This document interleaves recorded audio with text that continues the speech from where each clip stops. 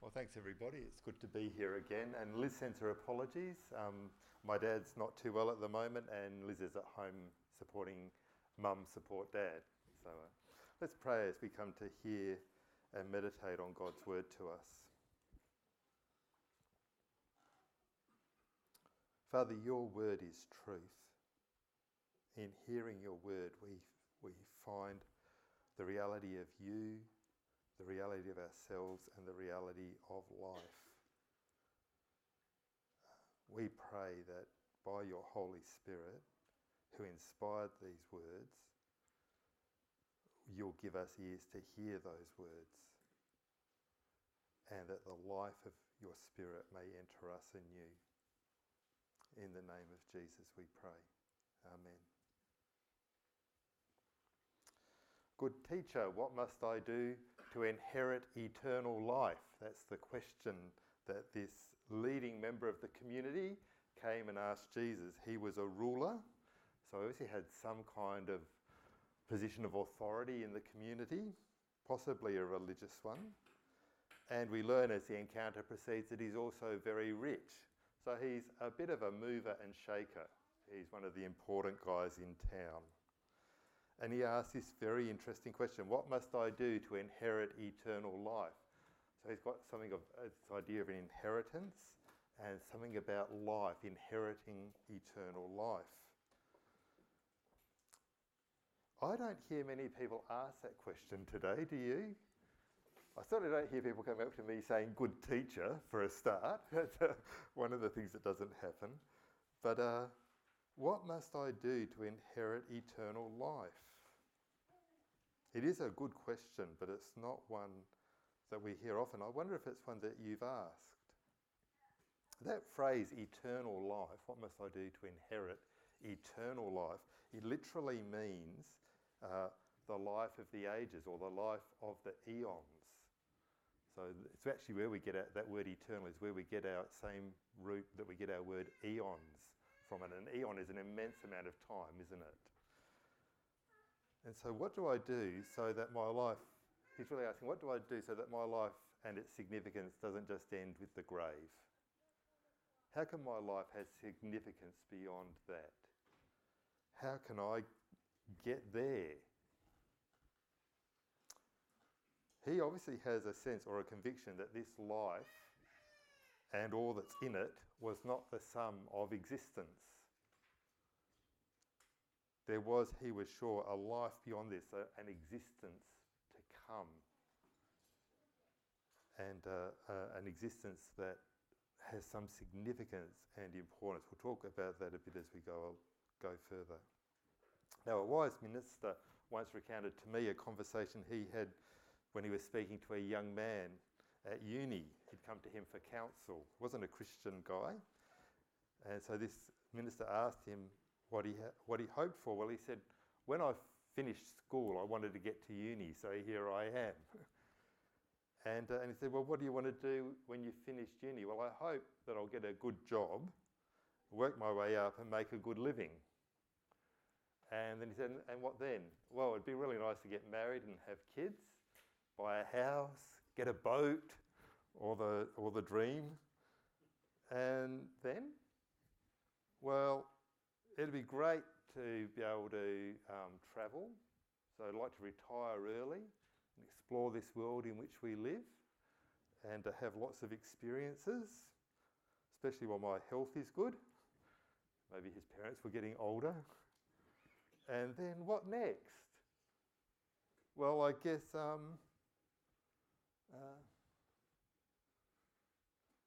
I don't really know. I guess I'll die. And what then? I don't like to think about that. Interesting conversation. I reckon that's really where our culture is, isn't it? It's in that unthinking about the ages to come. We have a big word around in politics, in community building. It's all this whole thing called human flourishing. Have you heard that phrase around at all? I seem to hear it everywhere at the moment. It's driving me balmy. And human flourishing means just having a really good, satisfying, fulfilled life here and now. And I don't think that's a bad thing, by the way. But that's all it is.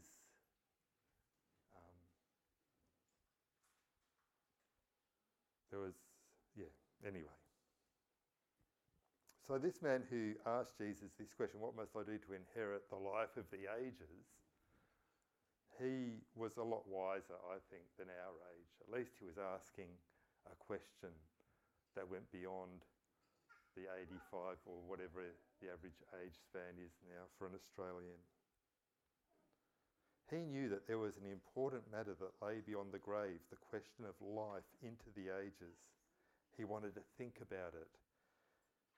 He knew somehow that the answer to this question would probably be the key to the meaning of his life here and now. If he could answer that question, it would reshape how he would think about life here and now. He knew this from something very deep within, is my guess. I think at some point we all kind of ask that question without asking it. Sometimes we ask, what does my life amount to? What does it mean? What's its significance? And you see, somewhere deep inside us, the writer of the book of the Ecclesiastes says that God has placed eternity in the hearts of humanity. So it's a kind of a question that haunts us all the time. God's placed the ages in our heart. There's something deep down in us that says there has to be something more than just the here and now. We kind of, in Australia, we satiate that. We put that down. We kind of still that question by the endless acquisition of things, the endless doing of things. God has put eternity in the hearts of humanity. This rich ruler, though, also knew that this was an important question because as a Jew, he knew that God had made promises to his people that spoke about a future that was more than just life in the span of life that you have before you shuffle off this mortal coil. God, through the history of his people, through the scriptures, had made clear, running through it all was written, a growing and blossoming story that there was a world to come, an age to come, which would be an inheritance for God's people. A world, this world actually made new, a world in which there would be no more crying or sin or death or pain or evil anymore. It will just be, the life of the ages is a life of bliss and fullness. That's this line that runs through and grows through the Old Testament. And so this man comes and he asks Jesus his question. He asks it as a rich man. What do you know about people who've got rich? Basically, they're the masters of the deal, aren't they? They know how to do a deal. On my way up here, I've been listening to a book called Moneyball. I don't know if anybody ever saw the movie Moneyball. It's about how baseball was transformed by people who didn't go by intuition, but he just looked at the cold, hard facts of what actually happened on a baseball field and what that then said about players. And so this guy developed ways of analysing and quantifying the value of various actions that a baseball player could do, and worked out that you could buy really cheap baseball players who people overlooked on the basis of intuition or look, who would do a much better job than some of the really expensive players that people were shelling out enormous amounts of money for. So really, it's a fascinating book. It's got all my favourite things. It's got sport and statistics. It's great.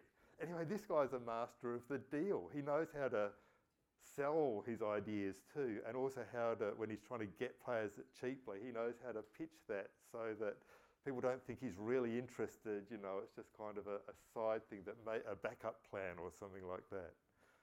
And master of the trade. And I think this man, you know, he's very rich. He has great wealth, it says. He's been the master of the deal all his life. He's amassed quite a fortune. And that means he views life as transactions. I do this, you do that. We come to an agreement. I get something, you get something. I think sometimes that's the way we think about God. Transactional, contractual. I'll do this, God will do that. We've got a contract, and it works out pretty well for both of us. Just let me ask you, when you love the Lord your God with all your heart, mind, soul and strength, and love your neighbour as yourself, what does God get out of it?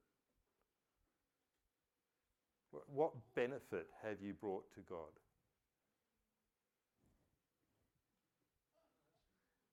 None. God is full in himself. You cannot add to God. It's one of the most important Christian doctrines you can ever really get hold of, is that God is complete and full in himself. He lacks nothing, which means that he is entirely giver. In our relationship, he is entirely giver. It's not contractual. And this man is thinking, so if I do this, then God will give me eternal life. So it's kind of contractual, you know. What must I do to inherit eternal life? And it's entirely the wrong way around of thinking. That is, yeah. But we think that all the time. Just yesterday, I was talking to a man, and good on him. He's been praying for a friend of his who has severe cancer, and he and some friends have pledged, you know, they'll fast and pray 3 days a week for this man, and he said it's working. Now that's a contractual view. It's kind of like we've done something and we've made something happen. Rather, I think what you could say is God's been kind. And they somehow, in their fasting of praying, have been caught up into God's kindness. It's not contractual. It's not like certainly they've not forced God's hand by what they've been doing. You know, but good on them. And I think God has answered their prayers, but that's out of the fullness of God and not out of the accomplishment of their fasting and praying. So he's a bit of a trader, this guy. So that's one thing that's going on for him. He doesn't actually know God, that means.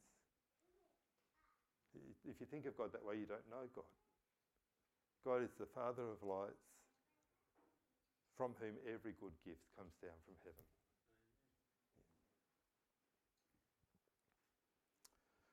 So, but it is a good question. What must I do to inherit eternal life? It's a good question because it kind of exposes the way he thinks. And Jesus answers his question firstly by kind of correcting it. Why do you call me good? No one's good but God alone. See, the man may be thinking, well, I'm good, God's good, let's make a deal. And Jesus says, no, that's not the way it is. No one's good except for God. There's something in this man's heart that's awry. He seems to think that he can tell who is good from his standpoint. Yeah, well, I'm pretty good, so I recognise a good person when I see one. And God's good, so yeah. And he looks at Jesus and thinks, well, you seem to be pretty good too. And so you look like you know about eternal life. You must have worked out the deal because you look good. So what's the secret of winning this deal? Is kind of what he's asking. And Jesus says, no, why do you call me good? No one's good except for God. It's not on the basis of goodness. He tells the man what he already knows. So he gives an answer. What must I do to inherit eternal life? Why do you call me good? No one's good except for God alone. You know the commandments. And I'll just read what he says. He says, do not commit adultery, do not murder, do not steal, do not bear false witness, honour your father and mother. Now, I'm presuming you know the Bible reasonably well, and maybe you know the Ten Commandments. You would have heard, I guess, that there are two tables of the law. The first table of the law deals with our relationship with God, and the second with our relationships in this world. So what Jesus has basically done is outline the second table of the law, but he's left one off. What one has he left off? Coveting. Coveting. You shall not covet your neighbour's house, your neighbour's livestock, your neighbour's wife, I think, is in there too, or anything that is your neighbour's. Now, what does a trader do? He's always looking at what he can get. There's something intensely covetous about that.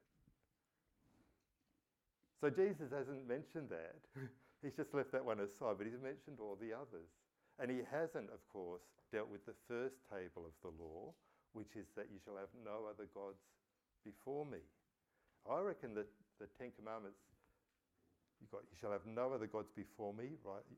I'm the Lord your God. You shall have no other gods before me, and then you shall not covet anything.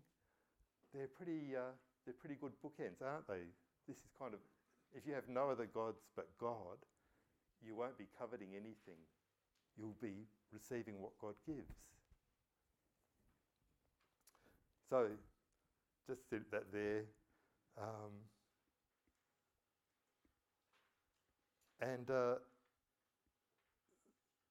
Jesus is really saying to them, well, if you do this, I think he's implying, if you do this, you'll inherit eternal life.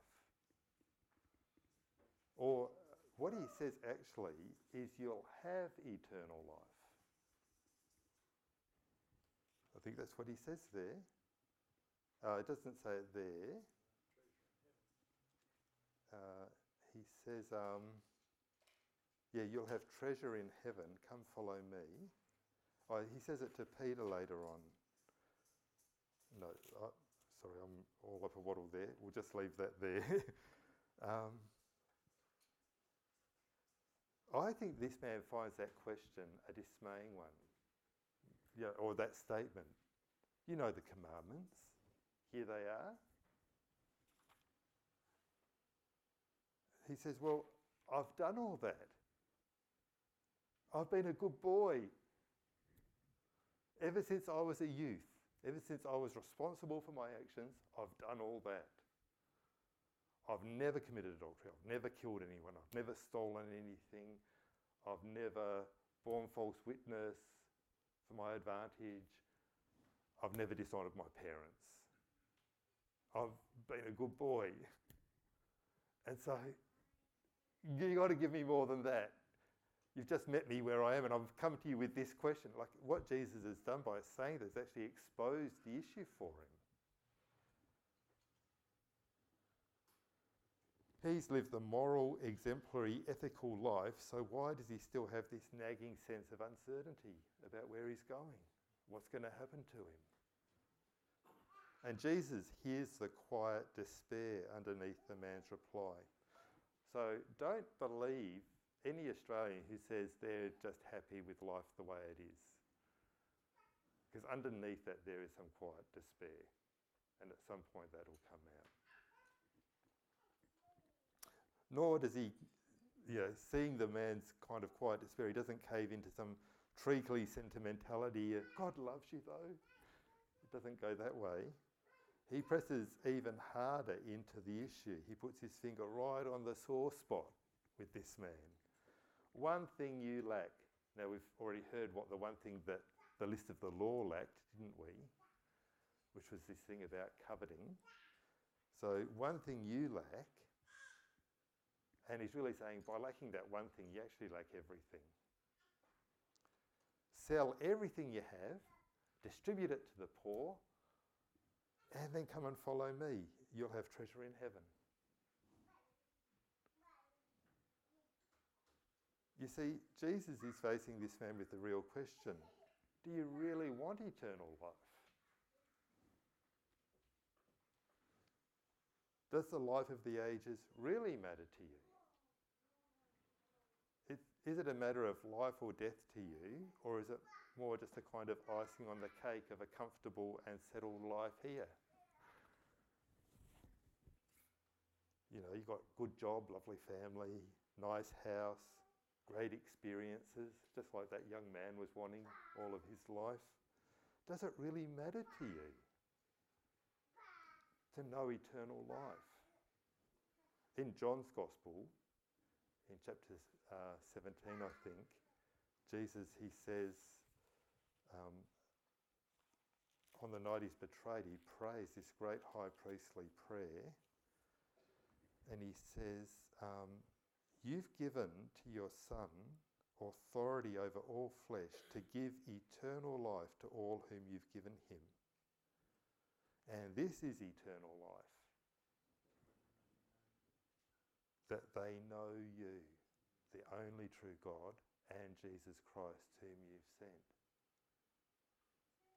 So to get up into the life of the ages is to not be in some transaction with God, but to be in some relationship with God, to know God as God, and to know his Son, and to know the gift of God that's come. The rich ruler had settled for something far less than God was promising. The life of the ages, eternal life, is life lived in participation in the very heart and reality of God. Some of the old theologians, you don't hear it talked about so much anymore, they talked about the hope of the beatific vision, that we will see God, know God with all of our being, know him in the immensity of his being. The heart and reality of God. That is, eternal life is a life that is lived in participation in God's love and joy and peace and patience and kindness and goodness and faithfulness and selflessness. It's coming to know God as that God and then finding yourself caught up into that life.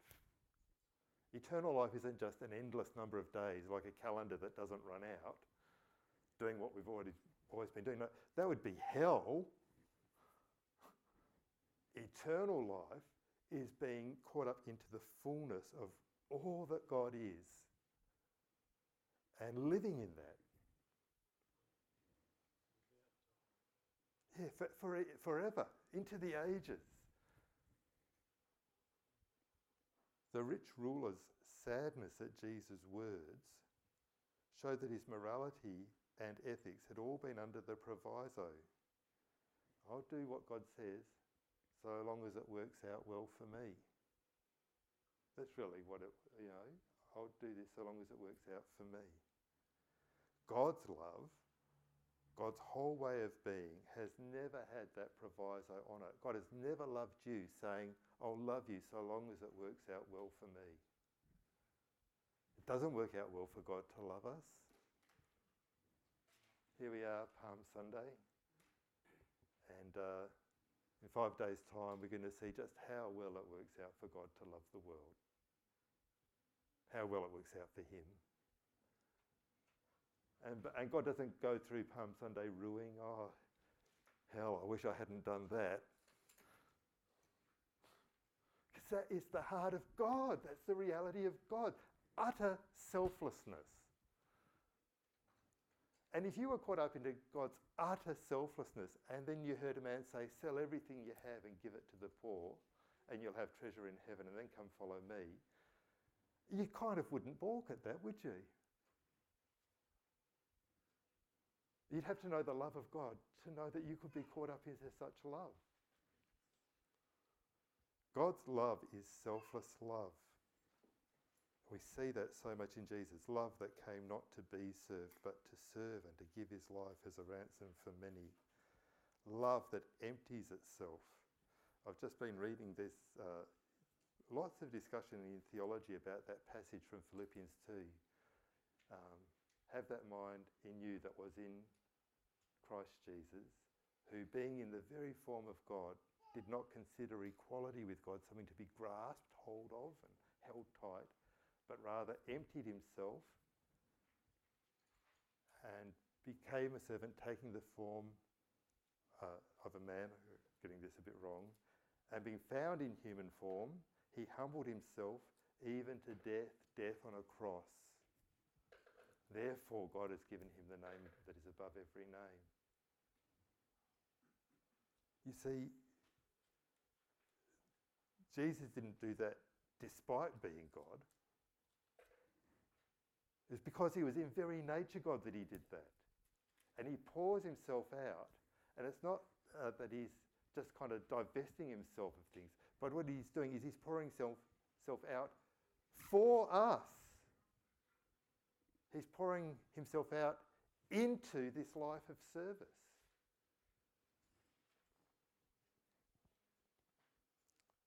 And that's the way of God. And the Father, in giving his Son, pours himself out in the giving of the Son. If the Father gives up his Son, what does the Father have left? You remember when David heard about the death of his son Absalom in the Old Testament, and he laments Absalom's death? My son, Absalom, my son whom I loved, Absalom. And here's Jesus, God's Son, his only Son, the Son whom he loved. The Father gives up, pours out his fatherhood in the Son's pouring out of his sonship. For us, for our benefit, for our good. He pours himself out into our good. All have sinned and fall short of the glory of God. We have all missed the mark of participation in the life of God. The rich ruler wasn't halfway good. He was curved in on himself. Even his obedience was a self-serving obedience, and we're all in the same boat. Jesus looked at this man with great compassion. How hard it is for those with wealth to enter the kingdom of God. It's easier for a camel to scrunch itself up into a tiny, I don't know how a camel would do this, but scrunch itself up and squeeze itself through the eye of a needle. If ever you hear that, by the way, that there was a gate called the Eye of the Needle in Jerusalem, that was medieval.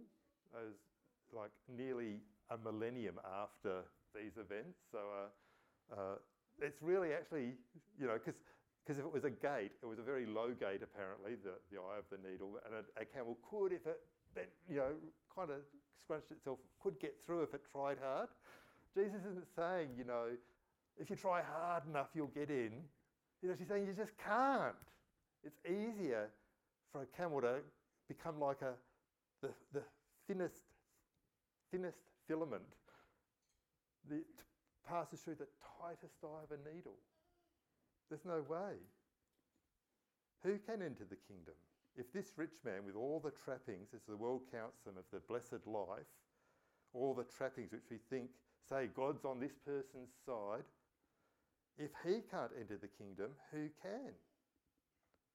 Jesus told a parable just prior to this passage earlier on in chapter 18, 9 to 14, about who could know God's approval and be brought into the future bliss of God.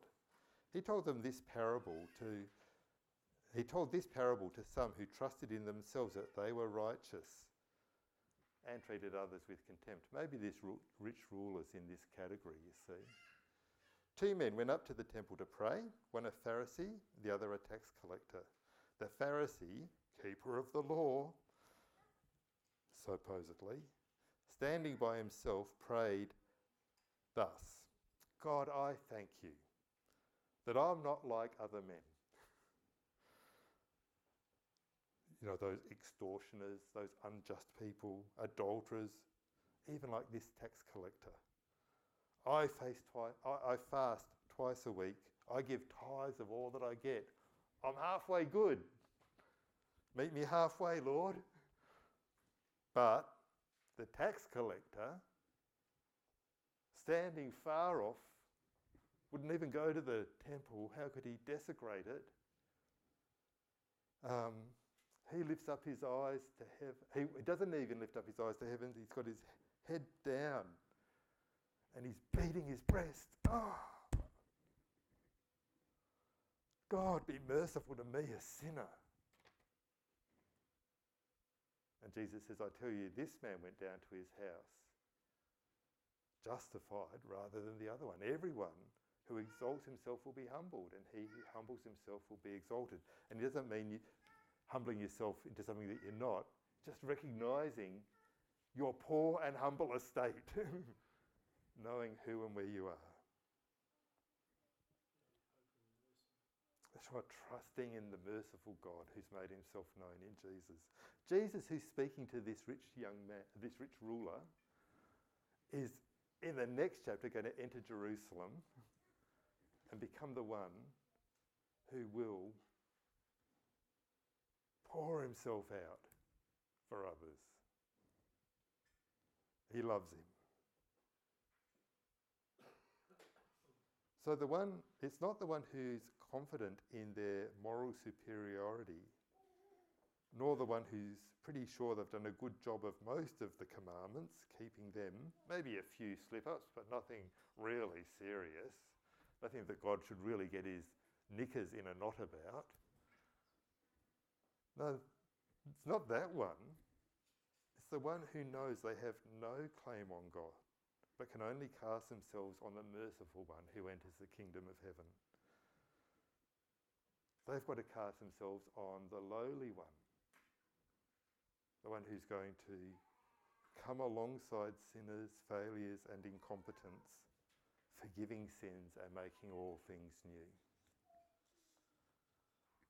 With a God like this, all things are possible.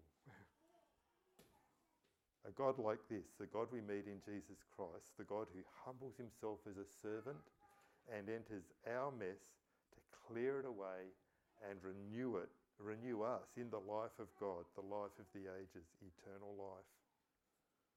So you see then, coming to Jesus and following him, we have a completely new perspective on how we live our lives. We follow Jesus now along the road of pouring out ourselves for the good and benefit of others. What does it mean? You shall love the Lord your God with all your heart, mind, soul and strength, with every bit of you? Well, it will mean that you pour yourself out. My guess is if you're like me, the most painful thing that you know about yourself is how selfish you are. How so often you'll just pull back from doing that thing that's just going to take more out of you than you're prepared to give. That's not the God we meet. And the God we meet in Jesus is the one who opens for us the life of the ages. Have you thought about that? That eternal life is going to be an eternity of everything pouring themselves out for the blessing of others. I can't imagine the bliss of that. I can't imagine anything more glorious, can you? Just check my time, I'm a bit over time, but look, I had a vision once in my church when I was pastoring out at Largs Bay, and it was during a communion service, and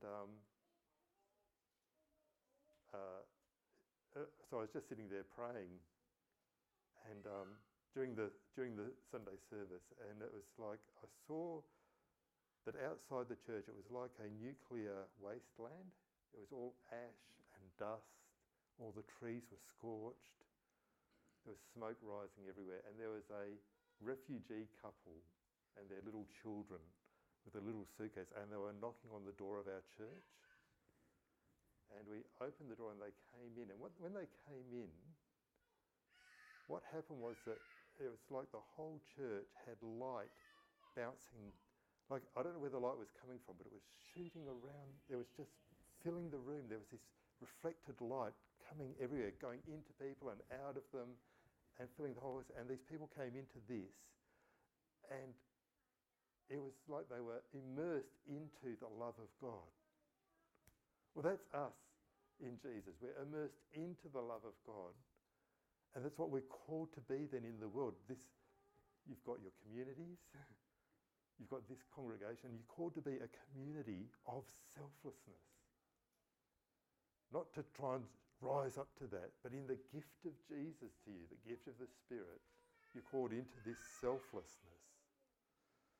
Peter, he's been listening to Jesus talk to this man, and he says, well, Jesus, look, we left everything and followed you.